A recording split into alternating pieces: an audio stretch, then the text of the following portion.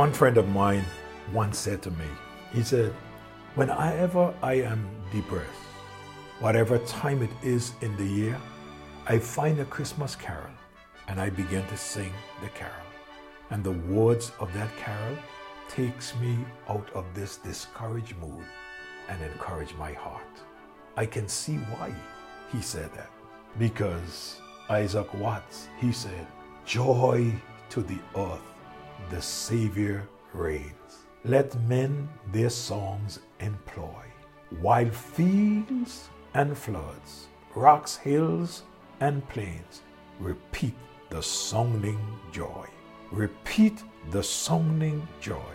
Repeat the sounding joy. What a joy it is to know that the Savior came to earth to die for my sins, that I can be redeemed from sin. Oh, what a joy it is. Last morning I shared with you that these shepherds, that they were in darkness. And to those who do not know Jesus Christ as Lord and Savior, though there are many lights that may be connected to the house and to the property, many lights we see all around, many are still in darkness. So in Luke chapter 2 and verse number 9, they saw the angel of God.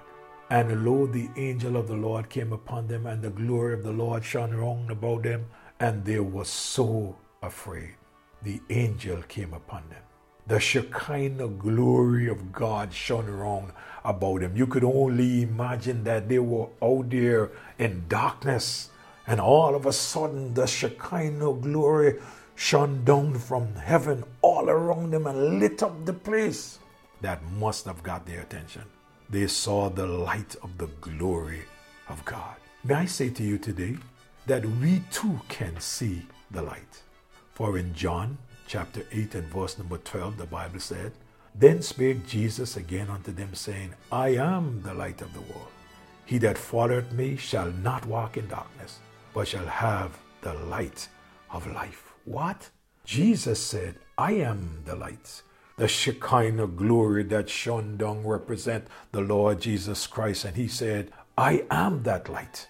And he said, if you follow me, you will never walk in darkness, because I promise I'll never leave you. I'll never forsake you, and you shall have the light of life. Do you have this light today? If you do not have this light, I urge you, I beg you, even at this time, to stop and pay attention to why Jesus Christ came. He came that you and I might have life and have it more abundantly. In John chapter 1 and verse number 8, he was not that light, but was sent to be a witness of that light. Who was not that light? John was not that light. John was sent to be a witness of the true light, who is the Lord Jesus Christ.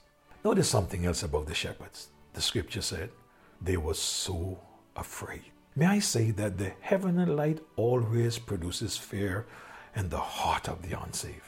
Imagine you are out there minding your own business at night, and all of a sudden this light appear. Oh, you will immediately begin to wonder, what is the meaning of this light? It brought fear in their heart. They were so afraid. Hey, you don't have to be afraid of Christ. You could come to him and trust him as your Lord and Savior, and you would have no fear when he comes or when he calls. Fear in the heart is proof that light from heaven has been given in the heart of these shepherds. The word, the message. The heavenly light reveals guilt and sin. You see something that is done in darkness, when the light comes on, it is revealed. But notice something else about the shepherds. They heard the gospel. The gospel was proclaimed by the angel. This was a rare privilege for an angel. May I say to you that this privilege is given to man. What the angels did, the angel declared good tidings. For unto you is born a Savior. In Isaiah's prophecy, he said in Isaiah chapter 9 and verse number 6, he said, For unto us a child is born, unto us a son is given, and the government shall be upon his shoulder, and his name shall be called Wonderful Counselor, the Mighty God, the Everlasting Father, the Prince of Peace. The angel could not say, unto us a child is born, because there's no Savior for a falling angel. So as we stop and pay attention to this Christmas, as we stop and celebrate Christmas, I would wish that we would stop and pay attention to why Christ came. He did not come so that we can have a day to celebrate. He did not come so we can have a holiday. He did not come so that family could get together and we can have a good time. He did not even come so that he can heal us. The Son of Man is come to seek and to save that which was lost. Throughout the prophecies of him coming, we are told that he will come and the purpose in which he would come, the purpose in which he came. I want to ask you, have you stopped and not only paid attention to the purpose in which he came?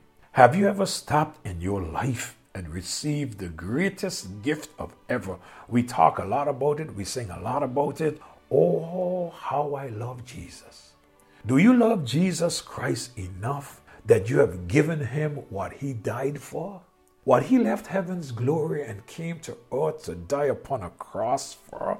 Have you given him your life? Oh, I know if Jesus would come to your house today, you would wonder what you could give him. No doubt some folks would take an envelope and they'll push all their tithes and offerings that they never paid in an envelope if they can afford it and say, Jesus is coming, I want to pay up my debts. I would give him back my tithes and my offerings. I don't want him to come and meet me taken away from him. You know what? That's not what he died for. He died for you. He died so that you can have forgiveness of sins. He died so that you can be redeemed from the devil and from sin. He died so that you can have eternal life. And he made it possible by just offering it as a gift.